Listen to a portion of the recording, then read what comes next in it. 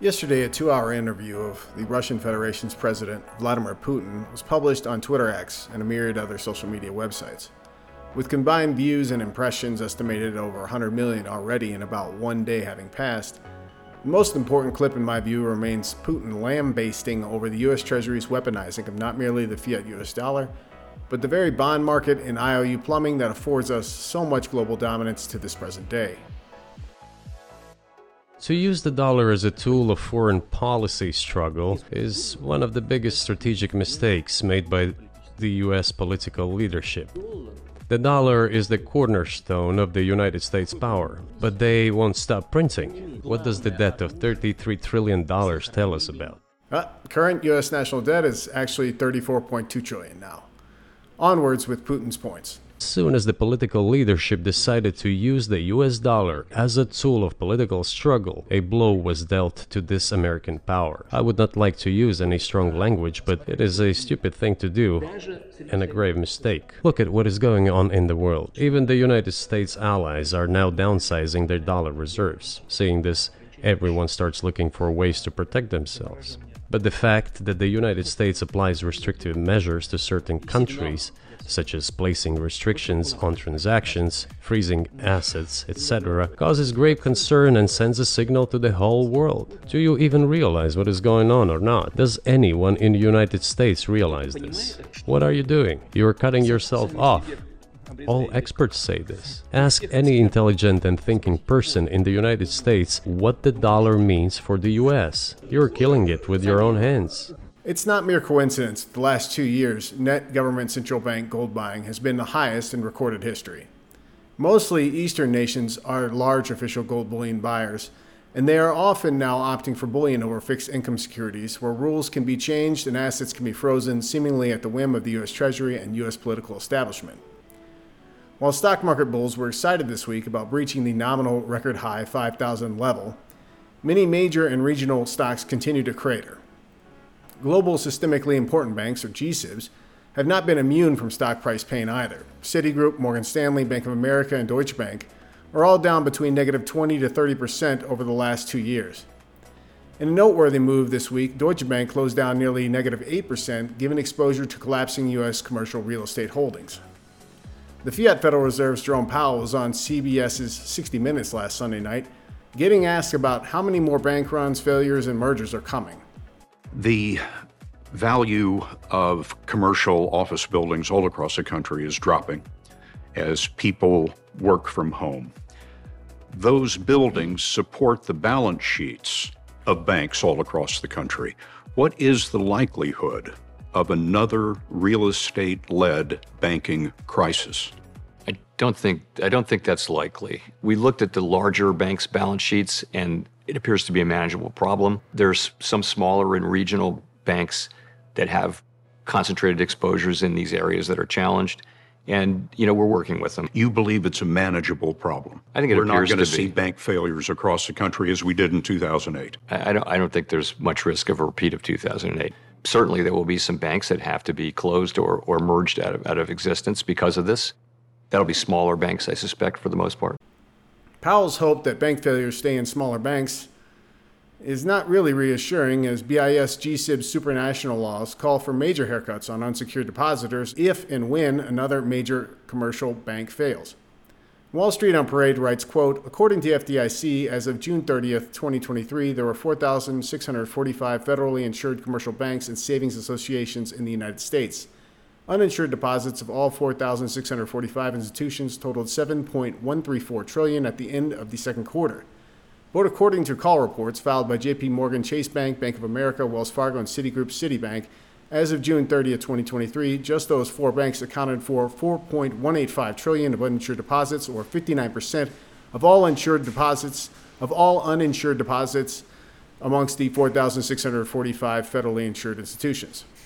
So many uninsured depositors are herded into a few too big to fail banks without seemingly little to no regard for current G-SIB laws agreed upon by the G20 nations since the start of 2015. Powell, at the very least, admitted that the Federal Reserve failed as a U.S. bank regulator last year. Just last year, there was a panic at the 16th largest bank. A Federal Reserve report blamed bank mismanagement, but also inadequate supervision by the Fed itself. You seem confident in the banks, and yet the Silicon Valley Bank, second largest failure in U.S. history. Did the Fed miss that? So, yes, we did, and we forthrightly saw that we needed to do better. So we've spent a lot of time working on ways to make supervision more effective, and also to adapt regulation to a modern context in which a bank run can happen so much faster than it could have even 20 years ago. Another economic hangover after the pandemic is a sharp increase in the national debt. 30 years from now, it is projected to be $144 trillion, or $1 million per household. How do you assess the national debt? We mostly try very hard not to comment on fiscal policy and instruct Congress on how to do their job when actually they have oversight over us. But is the national debt a danger to the economy, in your view? In the long run, the U.S. is on an unsustainable fiscal path. The U.S. federal government's on an unsustainable fiscal path, and that just means that the debt is growing faster than the economy. I have the sense this worries you very much. Over the long run, of course it does. We're borrowing from future generations. It's time for us to get back to putting a priority on fiscal sustainability, and sooner is better than later. Okay, well, under current policies, U.S. budget deficits are set to exceed $3.5 trillion within the next 10 years. That estimate doesn't take into account any potential recessions, wars, or depressions here to there. Stick around. On the other side of this short break, we're going to look at a few outspoken Western and Eastern analysts' expectations for gold and silver in 2024. We'll examine where and why poor man's gold is beginning to be preferred over gold itself, and why even in the face of record nominal price high levels locally, Chinese gold bullion buying is currently near record high levels in demand, premiums paid above spot, and recent exchange withdrawal volumes.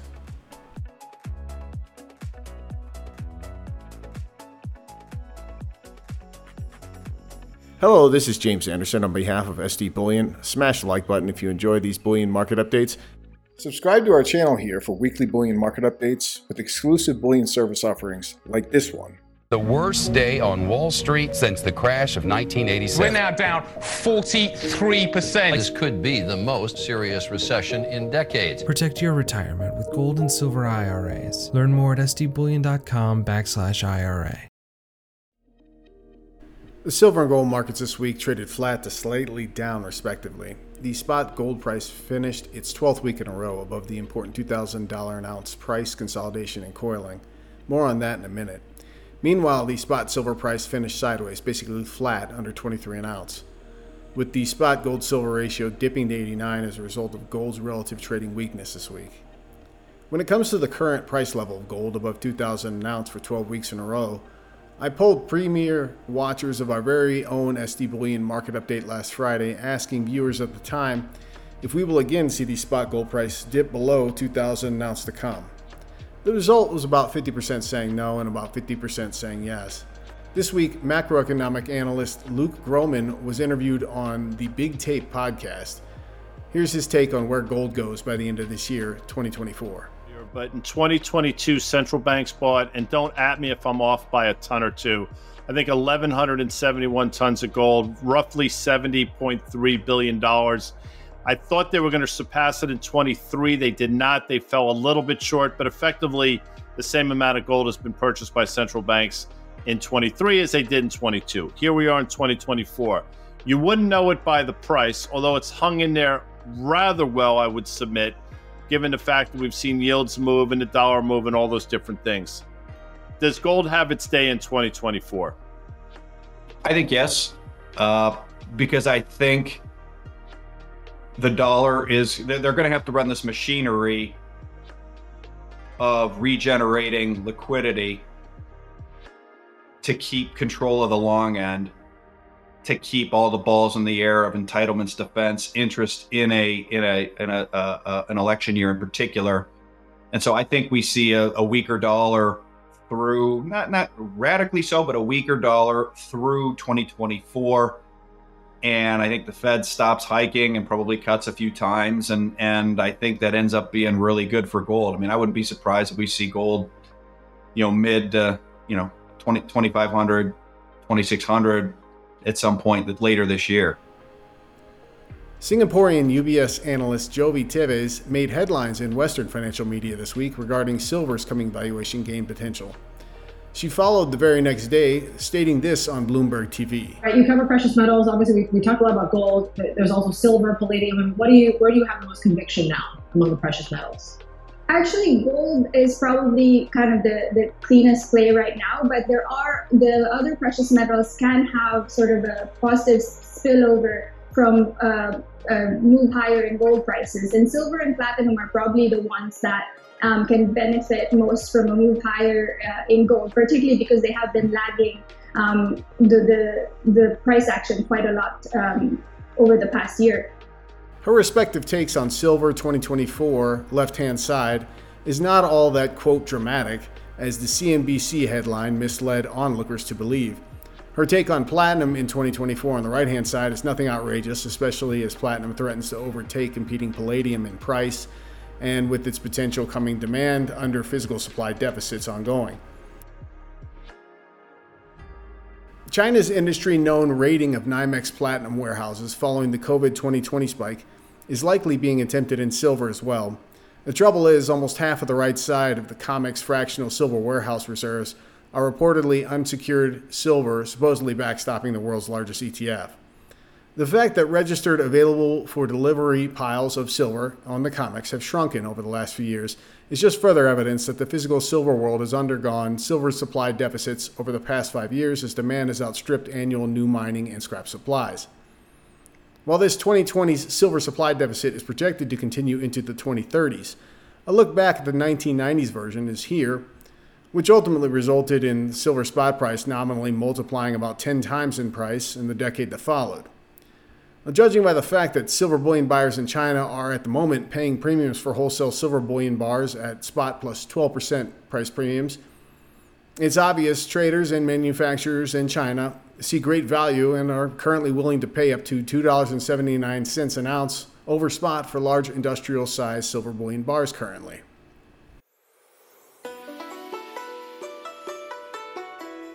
This week, Chinese Lunar New Year festivities kicked off with reports around the world of seemingly insatiable appetite for gold and silver-related item buying of late in China. This week, Bloomberg reported the following. China is reeling from ongoing turmoil in its economy and equity market. Deflation is so bad that consumer prices just recorded their fastest rate of declines since the global financial crisis. The angst seems to have made it to President Xi Jinping, who this week unexpectedly ousted the head of his securities regulator in the wake of the nation's $5 trillion stock rout. All the fallout in China has probably left mom and pop investors feeling a little bit poorer and angrier after losing money and faith in stocks, property, and nearly every conceivable domestic asset class. But there is one that's holding up: gold. Bullion and silver in all forms have become the hottest investment for Chinese, despite international prices trading just a tad off their all-time highs. Retail sales of gold, silver, and jewelry hit a 6-year high in December. That same month, home prices fell, the most in almost 9 years, while Chinese stocks capped a third year of losses. Total gold demand hit a record last year and is expected to again this year, according to an industry group, as the Fed moves toward cutting interest rates. Investors typically want to own gold in a rate-cutting cycle as it benefits from lower treasury yields and a weaker dollar. Spot gold, which recently traded near $2,032 an ounce, peaked at $2,135 in December 2023. Here's a chart. You can see gold and silver sales on retail level for jewelry, etc. Have been hitting 6-year highs. The article goes on, investors are naturally moving to relatively conservative assets like gold, says Zhang Ting, an analyst with Shishun, I can't pronounce that bank. Anyways, he goes on, the outlook for Chinese property and stocks is very weak. Business Times followed up this report by stating the lack of alternatives and the fact that it's becoming a lot more difficult than it was a few years ago to get your money out of China and invest elsewhere. I think that's definitely helping gold. Demand is pretty decent considering where the price is. Channel News Asia had the following report on how younger Chinese are now the biggest buyers in the world's biggest physical gold market. Shuibe in Shenzhen is the largest wholesale jewelry market in China.